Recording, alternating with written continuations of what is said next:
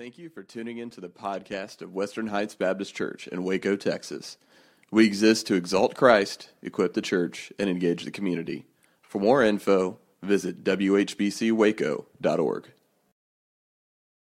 Let me remind you that today has typically been called Palm Sunday.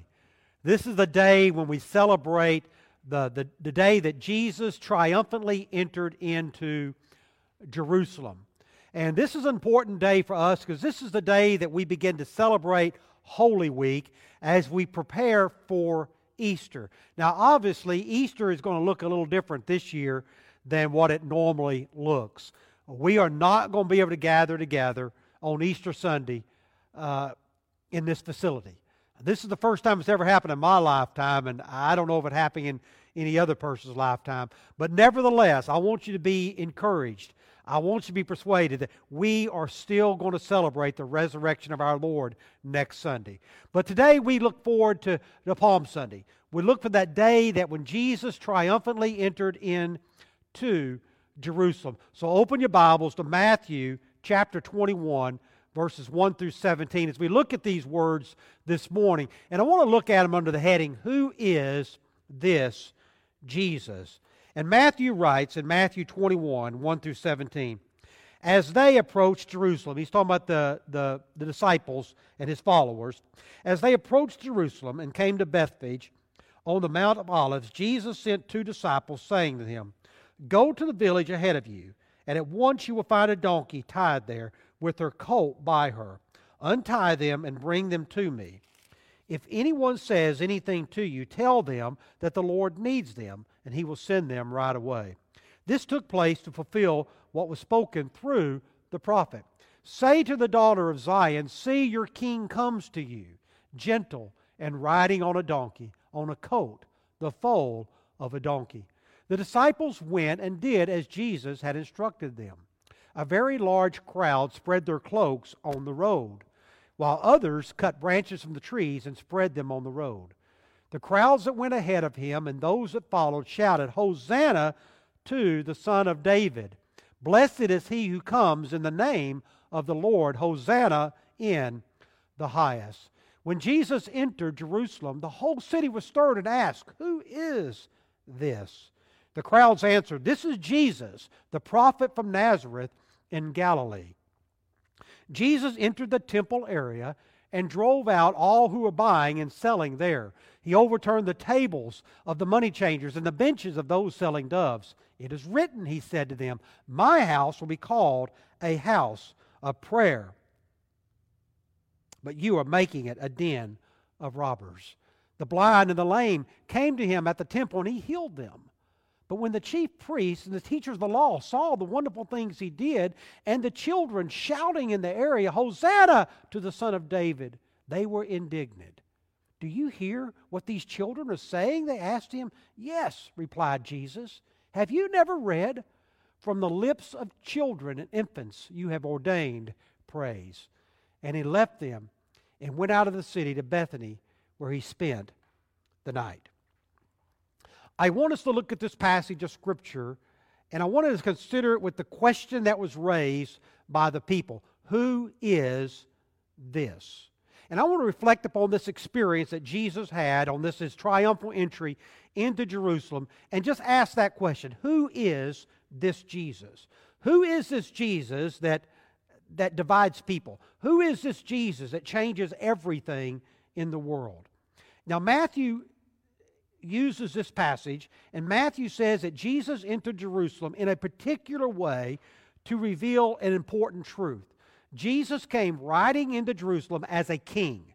He came riding in announcing his kingship, but very few of the people actually recognized that Jesus was a king.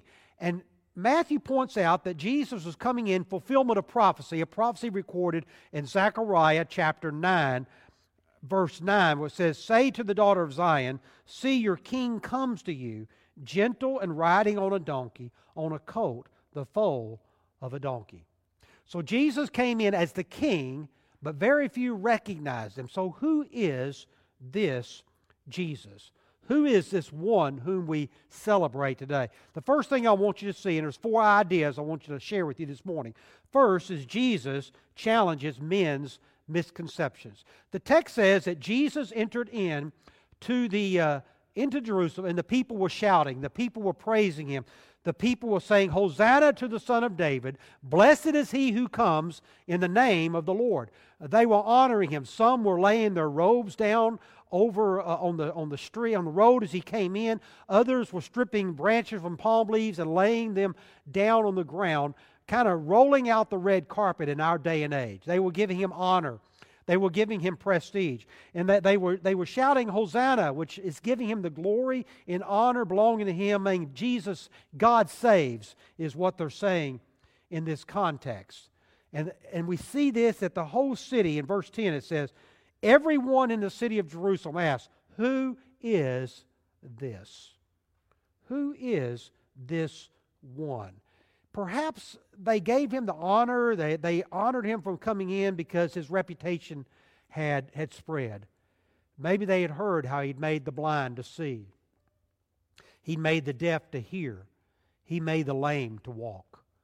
Maybe they had heard how He had raised Lazarus from the dead.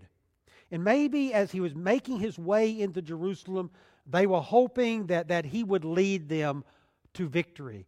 They were hoping He would usher in something new for them. They were looking for a military leader. They were looking for someone to deliver them from that. So they were looking for this, and so they were giving Him the praise. But how soon would things change? How soon would this attitude of these people in Jerusalem change? No longer would they be shouting Hosanna. Instead, they would be crying out, crucify Him. No longer would they be laying the palm branches down on the street. Instead, they would be hollering out, give us Barabbas. We want Barabbas. Why did they change? What happened from Sunday to that Thursday? What happened in between that time? Why did that Sunday, that Friday? What happened? Why did they do that? Maybe what happened is that Jesus did not live up to their idea. They had misconceptions about Jesus. Because, see, He was not a military leader coming to set them free from Roman authority. Jesus came to die upon a cross. He was not a conquering king that was going to set them free. Instead, He was a suffering servant. Jesus was not one that was going to come and deliver them from Roman authority. Instead, He was going to deliver them from their sin.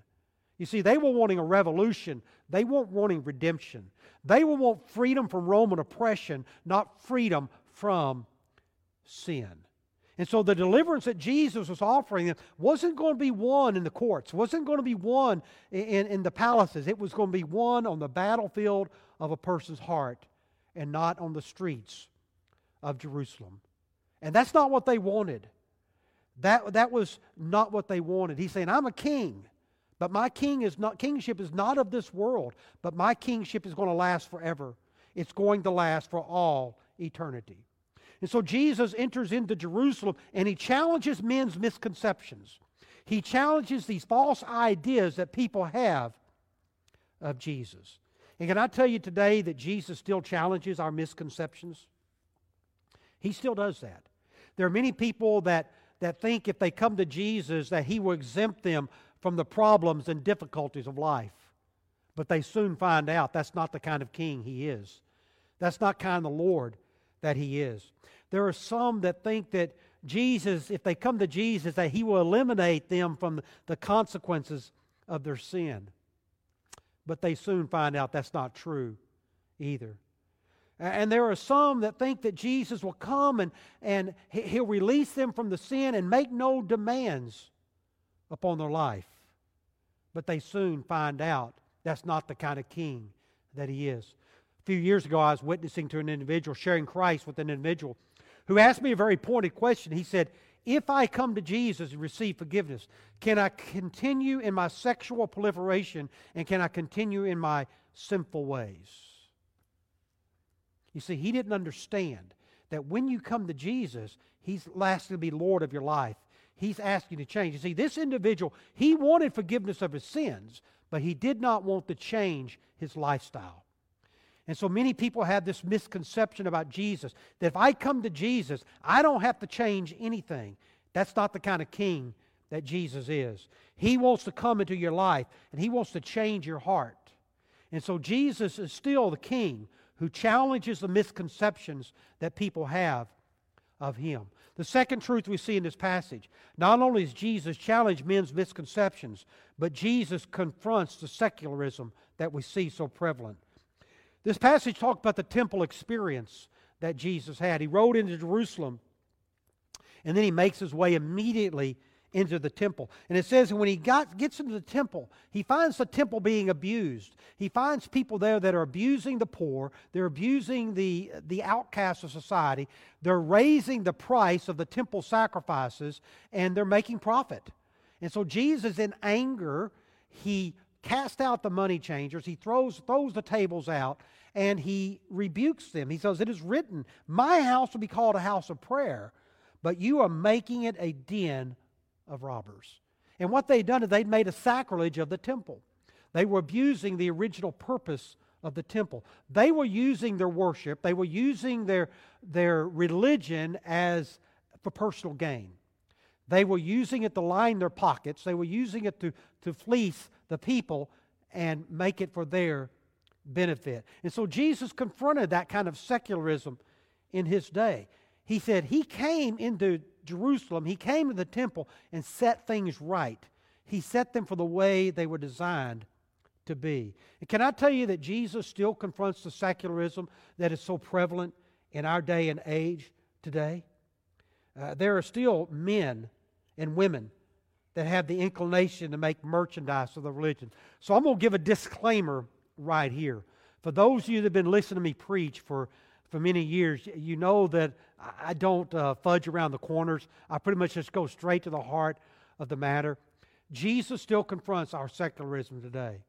I have seen this in church. I've seen it in ministry, that many times I will go try to purchase something, and when they find out that I'm a pastor, when they find out I'm a follower of Jesus, they say, "Oh, I'm a Christian too, and I even go to such and such church." And they're saying that because they think that will help them make the sale. You know what will help them make the sale? Give me the best price available, not because you're a believer. But they look at that and they're trying to use their religion for gain. They're trying to use their religion for profit.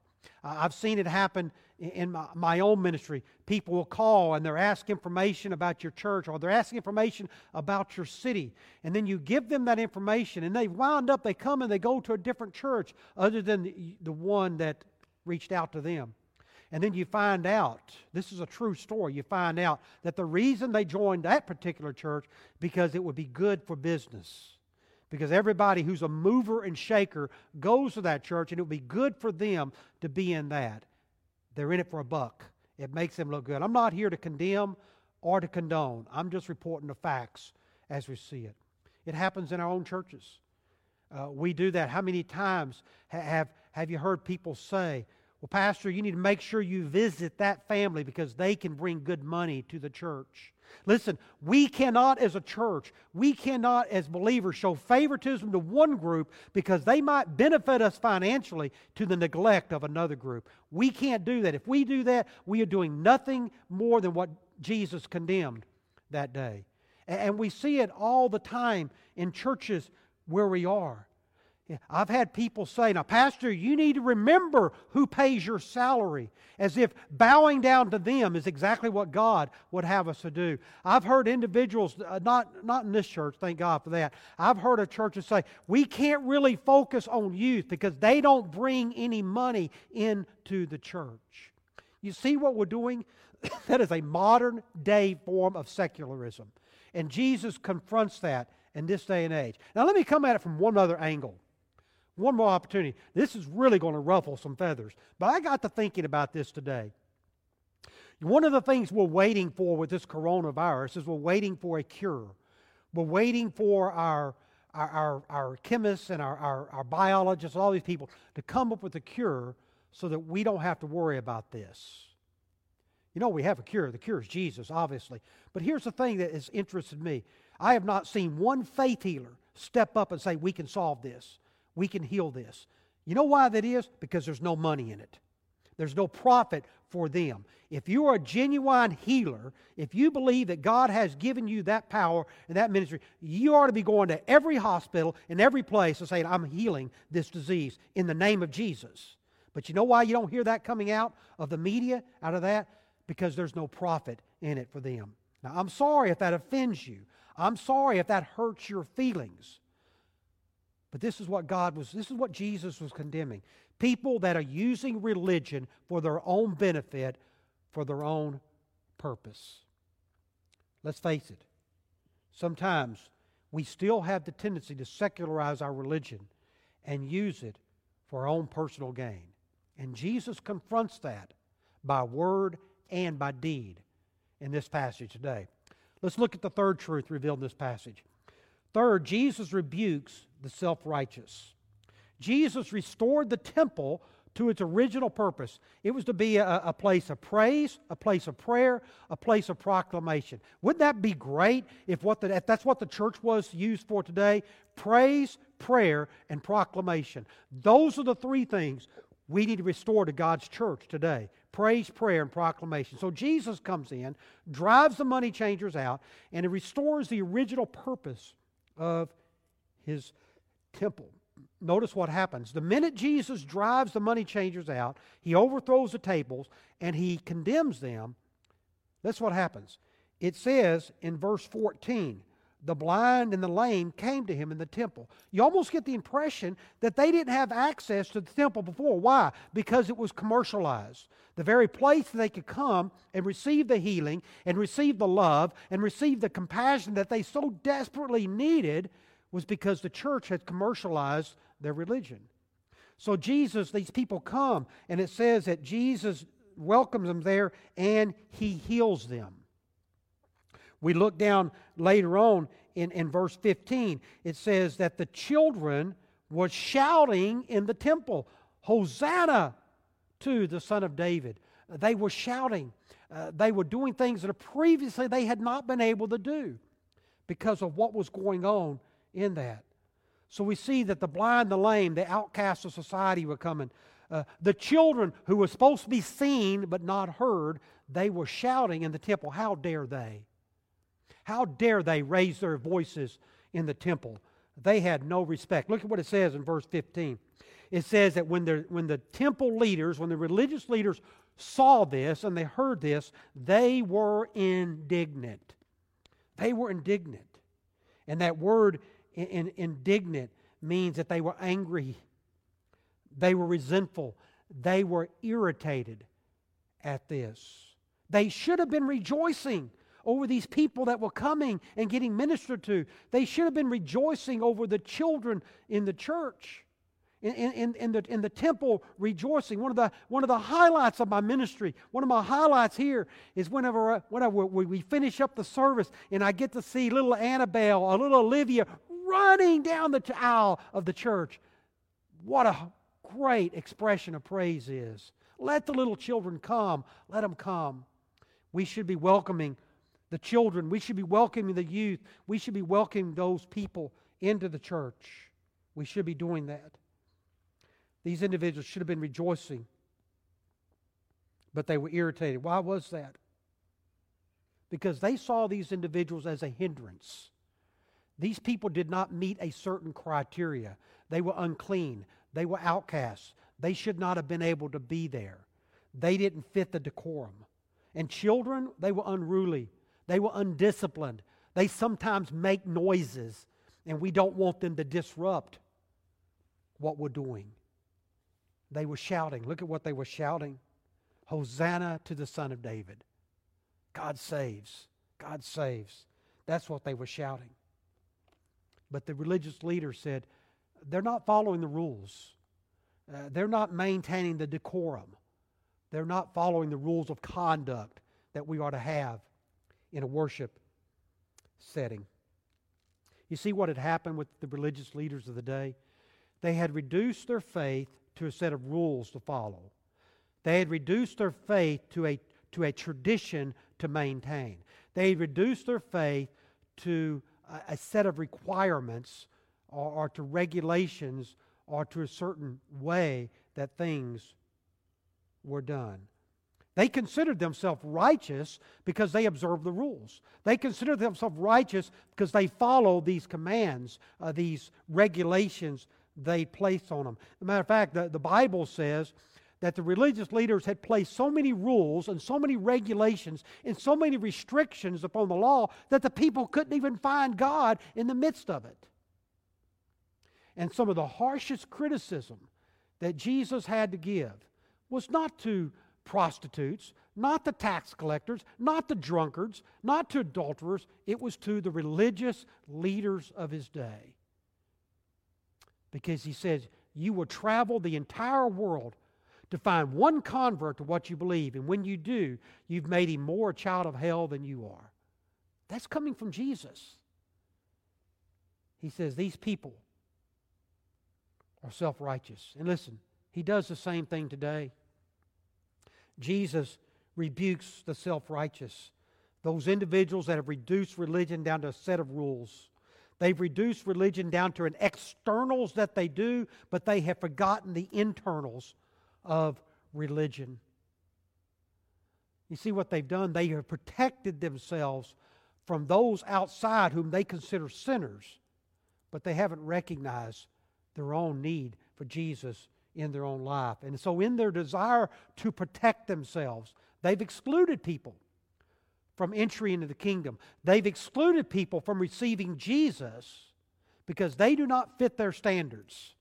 They do not measure up.